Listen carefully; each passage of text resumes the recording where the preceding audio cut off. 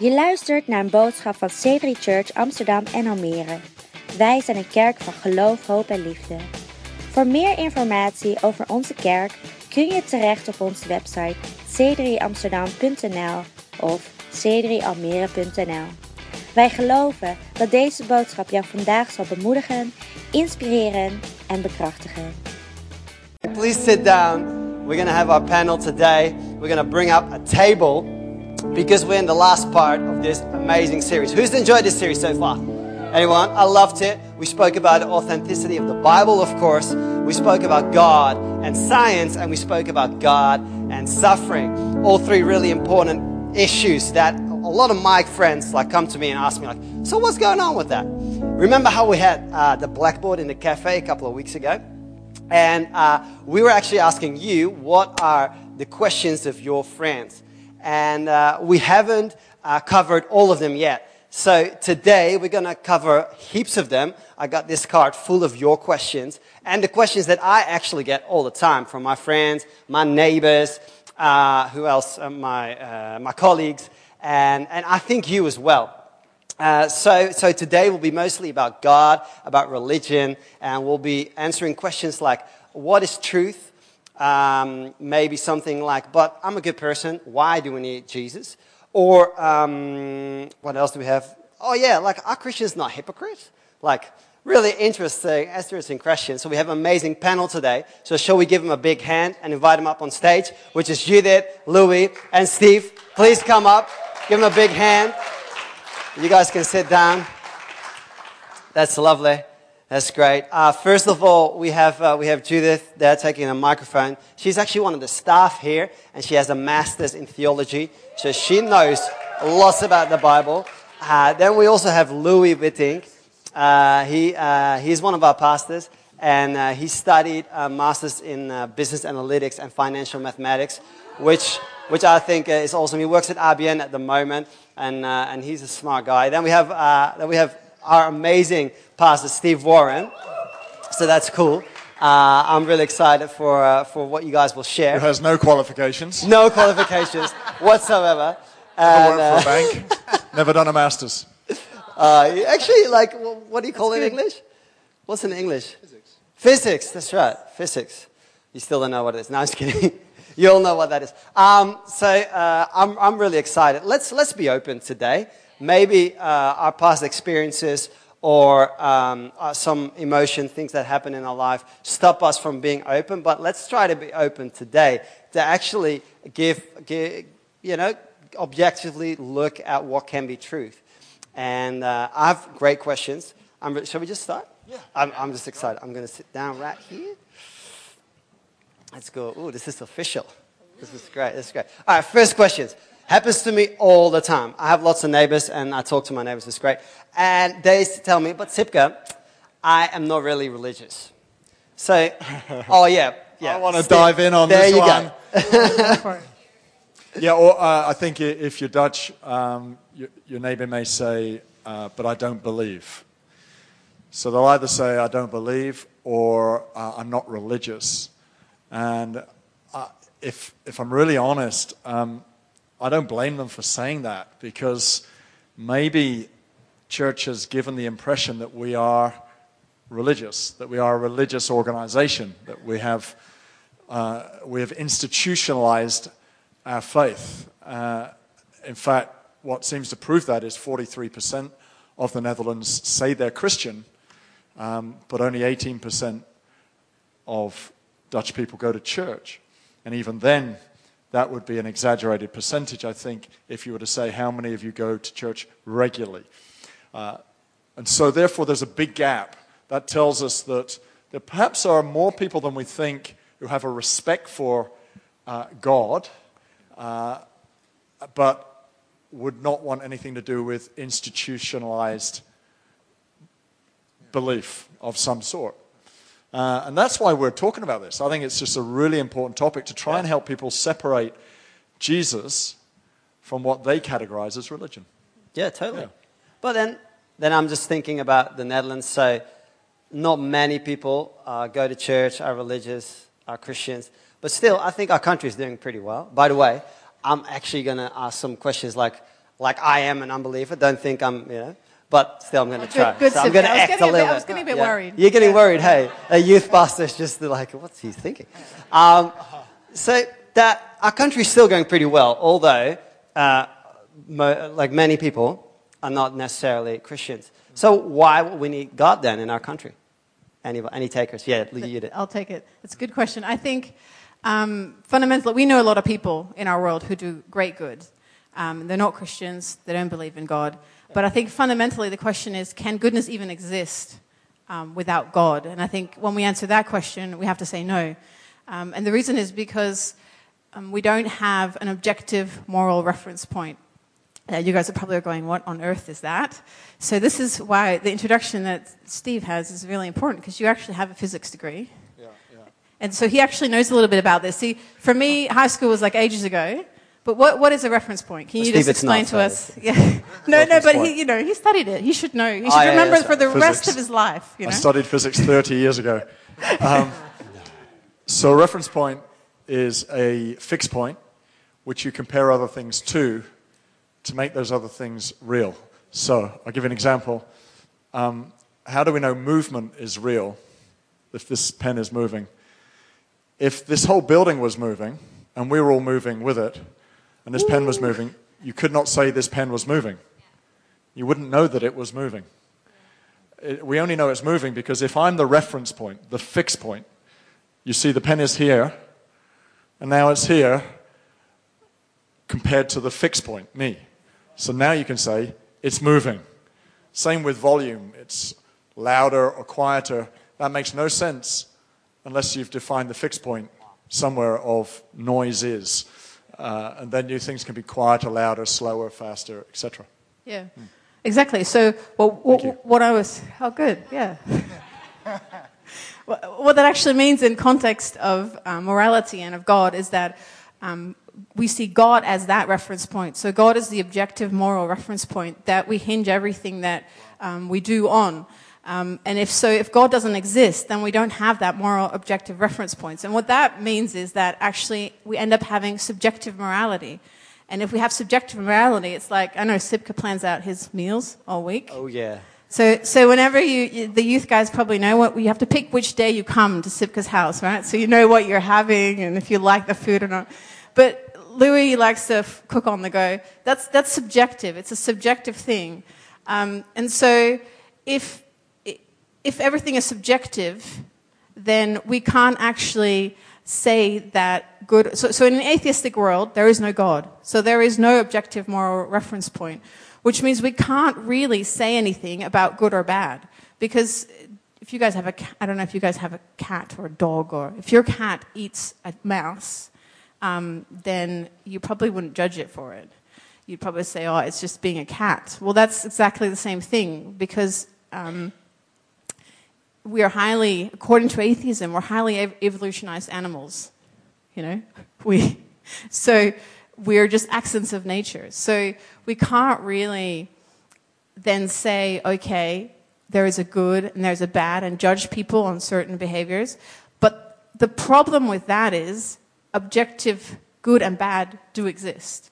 So if I take these... No, don't take them. Sipka's like, don't take these. That's not fair. These are my notes. Good notes, by the way. Thanks. These are my notes. I need them. We all, when injustice happens around us, when we see racism or discrimination or child abuse, we all go, that's not fair. That's an injustice. And that is an internal moral compass that God has placed inside of us. God is that moral compass. God is good. God's character is good, and that's the objective reference point. So if we have no God, then... So what you're saying is that there's no good or bad unless God exists. Is that right? Yeah. I have there's a quote, which is really cool, actually, of Michael Roos. He's an atheist. He says, the man that says it's morally acceptable to rape little children is just as mistaken as the man that says 2 + 2 is 5. So it's objective. Mm-hmm. Yeah. I just add if goodness is subjective, if we were to say that's good for you but not for me, okay, so that would be subjective. that's your goodness, this is my goodness, then terrorism would be okay, right? Because they are genuinely doing it because they think it's right. Therefore, that's okay in that worldview. And we can't But judge it. we cannot judge it. We should not judge it. But we should, because nearly everybody knows somehow deep within them that is not right. So I think that's what you're saying. Yes, It's exactly. we have this moral guide inside of us that typically knows basically what is right and wrong, what is good and bad. Yeah. It's an objective measure. Yeah. And the Bible says God's put that nature on our hearts. Yeah. Yeah. And we would all agree on that, like always. It's not like it's one situation, it's not like in this situation it's like that and that's. No, we all agree those things are wrong or right, always, for everybody. Yeah. Yeah, but then my friends would probably say something like this. Well, that's true for you, but it's not necessarily true for me. And maybe, Louis, this one's for you. We haven't heard you yet. And then they always like smile a little bit uncomfortably. They're like, and they say something like, well, we can all choose ourselves what we believe, right? Louis, what should I say in a situation like that? Or do you I think there are sort of the last sentence that you mentioned. That's absolutely true. Everyone can decide what they want to believe. Like there should be no compulsion to make people believe certain things, or everyone should be free to choose what they believe. I agree with that. But the first statement that you said, that everyone can decide what is true for themselves, that makes truth relative, and that's a whole different step. That's a whole different thing. So I think we've all heard someone say this. Maybe a colleague or a friend has ever said to you, "Well, that's true for you, and that's fine. This is true for me." But that's actually making truth relative. In classical logic, there's a law that is referred to as the law of non-contradiction, which basically means that two statements that contradict each other, they're opposite, can't both be true. And then a simple example would be this. Like, I have a pen. This is the pen analogy panel. Where's my pen analogy? I don't know. Why didn't you bring it? But let's say that I would say that this pen is blue, and Sipke would say that this pen is red. Like, you can all see that, for convenience sake, I'm choosing myself to be true. But we can see that we can't both be right on this matter. Like, this pen is objectively blue, and we agree on that. We wouldn't discuss or question this matter. Like, that's an observable fact. But for some reason, when we take that principle and we apply it to small things, like we would all agree this is a table, this is a white table. None of us would argue with that. None of us would say, "Oh, you believe it's a white table, it's fine. I believe it's a brown table." No, that's weird to say that. But somehow that same logic should apply to beliefs as well. And for some reason we don't apply it to beliefs because I don't think we like to argue with each other and say, "No, I think you're wrong and I'm right," when it comes to these big ideas. But if you believe something that is contradicting what I believe, we can't both be right. Like, one of us is wrong, one of us is right, or we're both wrong, but we can't be both right. Which I think we should just live with, and we should just accept the fact that maybe not everything we believe is correct, and be challenged a little bit by the people around us. Yeah. Nice. There's a bit of a tougher answer. Quite like. Then I'm going to ask a tough question as well, because if not all religions can be correct or right or true at the same time, then why is Christianity true? I'll give that one to you, Steve. Yeah, I want that one. Let me have it. It's a good question, good follow-up question. It's one that we cannot convince anyone on, but just going back to what Louis said, the people who think truth is relative are usually not religious people. So, obviously in Christianity we know that the claims about Jesus are different to how Islam would claim about Jesus, and Islam would also be deeply committed to what they believe about God, they don't believe that the Christian God is the same, etc. And so it's okay, is what I'm saying. It's okay to be convinced that what you believe is right. But make sure you've done your research to know what is right. That's the point we're trying to make. And so why is Christianity right? Well, Christianity is right for a couple of reasons. Firstly, 3 weeks ago we looked at the topic of authenticity of the Bible. And we showed that the Bible is the most accurate ancient historic document. So therefore we know that the contents of the Bible are indisputable by historians. Therefore, it only leaves the discussion over the nature of those contents. Do we want to make those contents real for us? Now, just to make it simple, the narrative of the Bible goes something like this. We were made in the image of God. We deeply know that we are in need. Every human being generally knows that they are less than what they could be or should be, that our hearts are broken in some way, our lives are broken in some way. And the message of the Bible is only Jesus Christ can do something about that, can repair that, and repair the original intended relationship we need with God, and therefore give us eternity.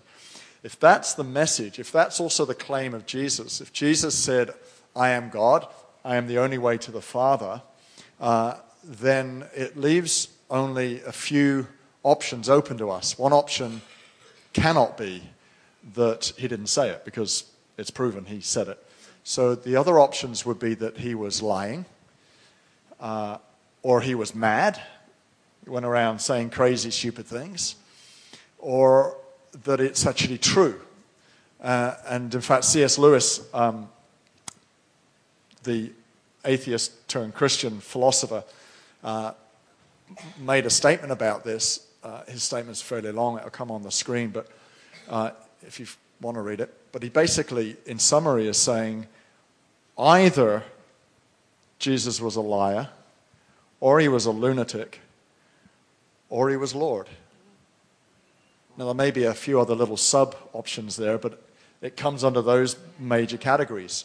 In fact, you could either say he's basically a madman liar, or he who is who he said he was. There's really only two basic options that we can choose by.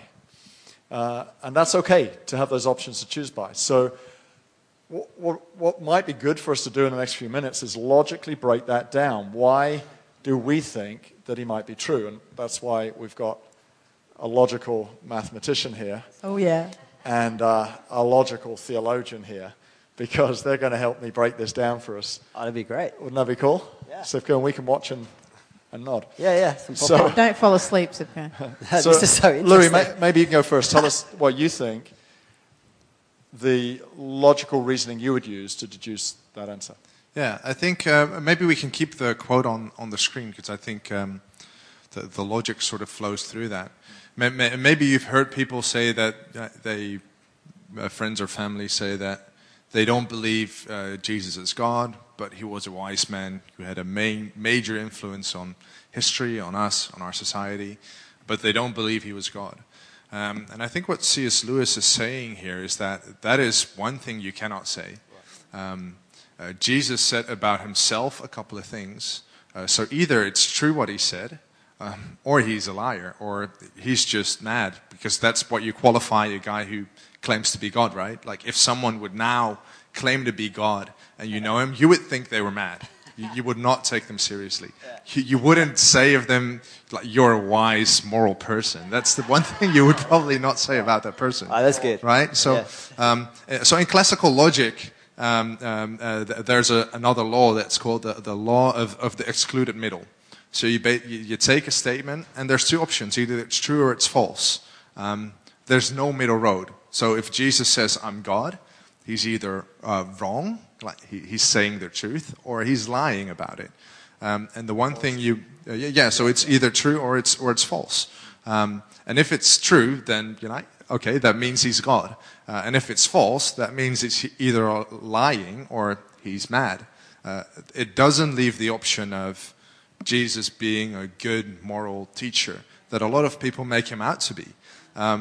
And I think if you reason a little bit further, we would all understand this, right? Like a good moral teacher would not claim to be God.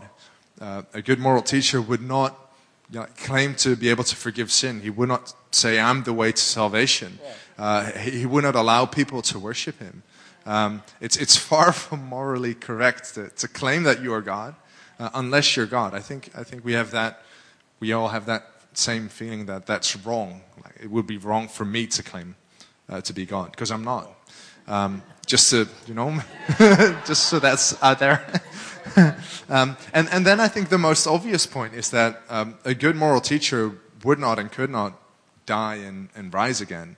And I think there's historical support and evidence for that.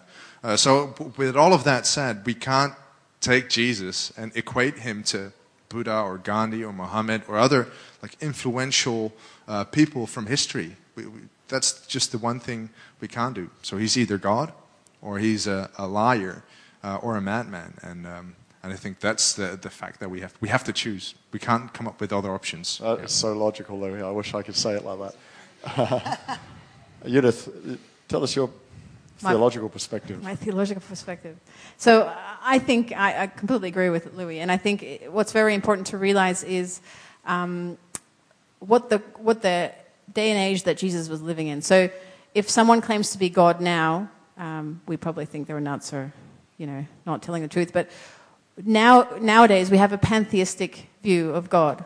A lot of people say God is in everything, God is everything. It's one of the biggest views out there. Back in the day, it was polytheistic. So the idea was there was lots of gods. So the Roman Empire was God, and that was perfectly fine. And there was probably like 10 gods, and that was fine. But the difference is that Jesus lived in the Jewish culture. And so the Jews had a monotheistic view of God, which means there was only one God, and it was the God who made the heavens and the earth. So to actually claim to be God in that setting, that cultural setting, was madness, because it also had, it was punishable by death as well. So basically you would have to be mad or you would have to be God, which I agree with. And obviously there's a lot of people who claim to be something that they're not. We know, we might even know them. That's, I don't know, they might say they're Napoleon or, I don't know, the Pope, but they're not. So this doesn't necessarily mean that Jesus is God, but then we have to look at the fact, okay, but was he a madman then? And I think if I look at that logically, and I look at the things, if we look through history, if you just do a search and start looking at everything, Jesus in history and Jesus now, and the impact that he's had on this society and on the world is huge. Yeah. The things he said, we travel faster. I was in an airplane last week. We have huge number of advances that we've done as humans, but actually the moral law and the teaching of Jesus we have never improved upon, ever, in those 2,000 years, which says something about the level of what it is. And to me, that doesn't sound like a madman. It doesn't sound like a madman to me. A madman could not have that much influence. Time magazine actually said, Jesus, the most persistent symbol of purity, selflessness, and love in the history of the Western man. Now that, to me, does not sound like a madman. Wow. So then we come to the conclusion. Do you guys watch Sherlock Holmes? Do you know who Sherlock Holmes is? All right. So Sherlock basically says, it's not this, it's not this, it's not that, so it must be that. And basically that's what I think. If we eliminate all the rest, then Jesus is who he says he is. He's God. That's solid. These guys are so solid. Wow. That's great. But there's a but. Always a but. Okay. I think there's still three things I want to cover. Things that I hear all the time, and I think you as well. And I do think I hear like a really clear line about Jesus and about a bit of transformation in there as well. But so I'm really curious to what you guys would say on these three things. So first of all, Christianity, or that's what people say, there's so much violence if we look at the history of Christianity. So many religious wars. So why would Christianity or God be a good thing? That's what I hear a lot. The second thing is, but I don't hurt anyone. I live quite a good life, and why do I need God for that? I can just do some good things around the place. And then the third thing is, are Christians not like a little bit hypocrite? Ooh, that's touchy. They go to church on Sunday, everything's fine, and then on Thursday night, anyway. So these three things, like anyone, like pick and go, I guess. Yeah, Louis, go for it. I'll take the first one because I struggled with this a little bit as well when I came to Christ. And I think we have to admit, like the church or Christian history, we're not guilt-free. There's a lot of bad stuff that happened and things we would, definitely not agree with. I do think there's a difference between, historical facts and perception. If you would look now and ask a random person what had happened in the Middle Ages with crusades and the Inquisition later on and like witch hunts and a lot of bad things that the church did, and I think most people would tend to think that this would cost the lives of millions of people. And historical evidence shows it cost the life in a period of 500 years around 250,000 people, which is still significant if you take into account population sizes in that day. So the conclusion that a lot of people take from that and what happened in the church is that we must get rid of religion because all wars stem from religion. So if we get rid of religion, if we get rid of Christianity, other religions, then we would live in a war-free world. And I think that's just taking it a couple of steps too far. Because you only have to look back at the last century, which was by far the bloodiest century that we ever had. And there are a couple of non-religious leaders and nations and systems, political systems that killed millions of people. If you look to Nazi Germany, Hitler was non-religious. He claimed to be an atheist. And that's the way he led his country. So at least 6 million people died from his direct actions by Nazi Germany. The same for Khmer Rouge, which was a Cambodian stream of communism. They killed 2 million people in their own country. Non-religious leadership, and Stalin was definitely an atheist, and he killed 20 million of his own people because they did not agree with his views. And Mao, which is probably the biggest example in China, communist China, killed between 50 and 70 million people because they opposed his views, which is crazy, right? So I think the conclusion that you would get rid of wars if you would get rid of religion is just false. It's not right. And I think also what is really important is that the reason in Christianity, in our belief, that we don't look to the church for answers, but we look to Christ, is simply this, is that often church's history or Christian history differs from the teaching of Christ. And if we want to, say whether a system is good or bad, we have to look at the fundamental teachings of Christ. And he taught love, he taught peace, he taught forgiveness. So I think that's what we need to cling to. Wow, yeah. That's amazing. I think that also hinges well into your second question. I'm a good person, so why do I have to become a Christian? I think there's an assumption in that question where we say that there is a good person.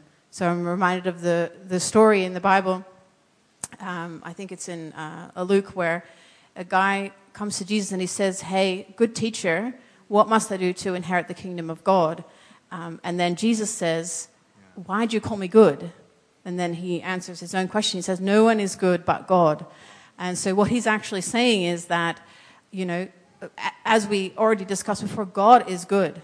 And so we can never measure up to that goodness of God. We can try and be as good as we want, but ultimately the cross reminds us that we can never attain to that, and that we have to be saved from ourselves. And sometimes we mistake Christianity in the sense that we think it's all about living a good life, but really we're broken people trying to go in the footsteps of a perfect God, and we're going to stumble, we're going to trip, we're going to fall. I'm not perfect. You guys are not perfect. Sorry to break it to you. But we all make mistakes. We all stumble. And, where I might see failure, God actually sees growth. And where I might see, addiction, he sees the next step. And where I see, okay, I can't see it anymore, he says, you can do it. Yeah. I'm giving you perspective. I'm giving you vision. And ultimately, Jesus did not come to earth to show us how to give a good life. Sure, he did that, but ultimately he came down to die on the cross for us and to give us freedom, to give us forgiveness of our sins, to set us free, to heal us, and to give us that opportunity for transformation, because we need that grace. And ultimately, that's so it's not about living a good life. Wow. Yeah. That's great. Yeah. It's not about a measure of goodness. No. Christianity is not about being good. Hypocrisy, wasn't it? Yeah, that's the third one. Yeah, Christians are hypocrites. Well, the word hypocrite means actor. So in that respect, I think we're all pretty good at that. I think we're all pretty good at putting on a face. I'm not sure that's really specifically about Christians. I think human beings generally, we're all just really good at putting on masks and covering our true self. And sometimes we have to. Sometimes it's a protection. But sometimes it's not necessary. But it is what it is. But I think probably the thing that disturbs us more is when people say one thing and they do another thing. But again, I see that all the time around me. I'll meet you at 12 o'clock and they turn up at 12:30. They say one thing and do another thing. And I can't say that that's been limited to Christianity. What is probably the most truthful thing for me to say is, therefore, is you're absolutely right. Christians are hypocrites, as we all are, because we're all imperfect, broken people. If pretty much what Judith said, we are not perfect. It's not like once you begin to trust Jesus, suddenly all your problems disappear. I significantly got changed by Jesus Christ when I was 19 years old. It's when I began to fully trust him with my life. And if someone was to say to me when they saw me at 21 years old, my gosh, Steve is a hypocrite. He says one thing and does another. They would be right. They would be right to say that he believes this stuff, all these things Jesus says, and yet he lives like this. However, if someone saw me when I was 30, I'd like to think they would say, he's still a hypocrite, but not as much as he used to be. He says all this stuff, but, he's getting some of it right. And then by the time I was 40, of course, life begins at 40, therefore I'd reached the age of perfection. Wow. People would have been saying, okay, he's not perfect, but there's integrity in what he is, how he's living. And so we shouldn't see Christianity as like an overnight perfection machine. It's a life of transformation that we begin trusting Jesus and we continue to trust him. Yes, we're imperfect, but that's the point. That's the point. We are broken. Humankind is broken. Therefore, we need a Savior, and he's going to keep working on us. He's going to keep us in a place where we keep reforming to what he wants us to be. That's so good. That's so transparent. Shall we give this amazing panel like a huge round of applause? Thanks so much. Thanks for your openness. I learned actually a lot. That's great. Let's watch the screen. We'll do a little video, and then Pastor Steve will close the meeting. Cheers. God really wants to have a personal relationship with people. So I think people in our city end up looking at God through the lens of religion and through organized corporate entities, maybe nonprofits, people who are trying to do good things. And the problem with that lens is trying to understand who God is through other people. I mean, we need to have spiritual conversations about this because I do think it opens up our hearts to the possibilities. But at the end of the day, what God is looking for is a personal conversation with me, with each one of us. And if I could use the word religion in a way to kind of say a set of criteria and that you've got to live up to or measure up to, that I don't think is the message of God. Doing good things, trying to be a good person. So many people see God through that idea. But what happens is a subtle darkness comes in. If you don't do good things and you really let evil grip your heart and you begin to violate other people and you don't care about doing good, well, that ends up destroying you in one way or another. That's why our prisons are so full of people. Because evil deeds just get a hold of people. It's also true on the other end of the spectrum that... Bedankt voor het luisteren naar onze podcast. We zien je graag terug in een van onze diensten. Kijk op onze website voor tijden en locaties.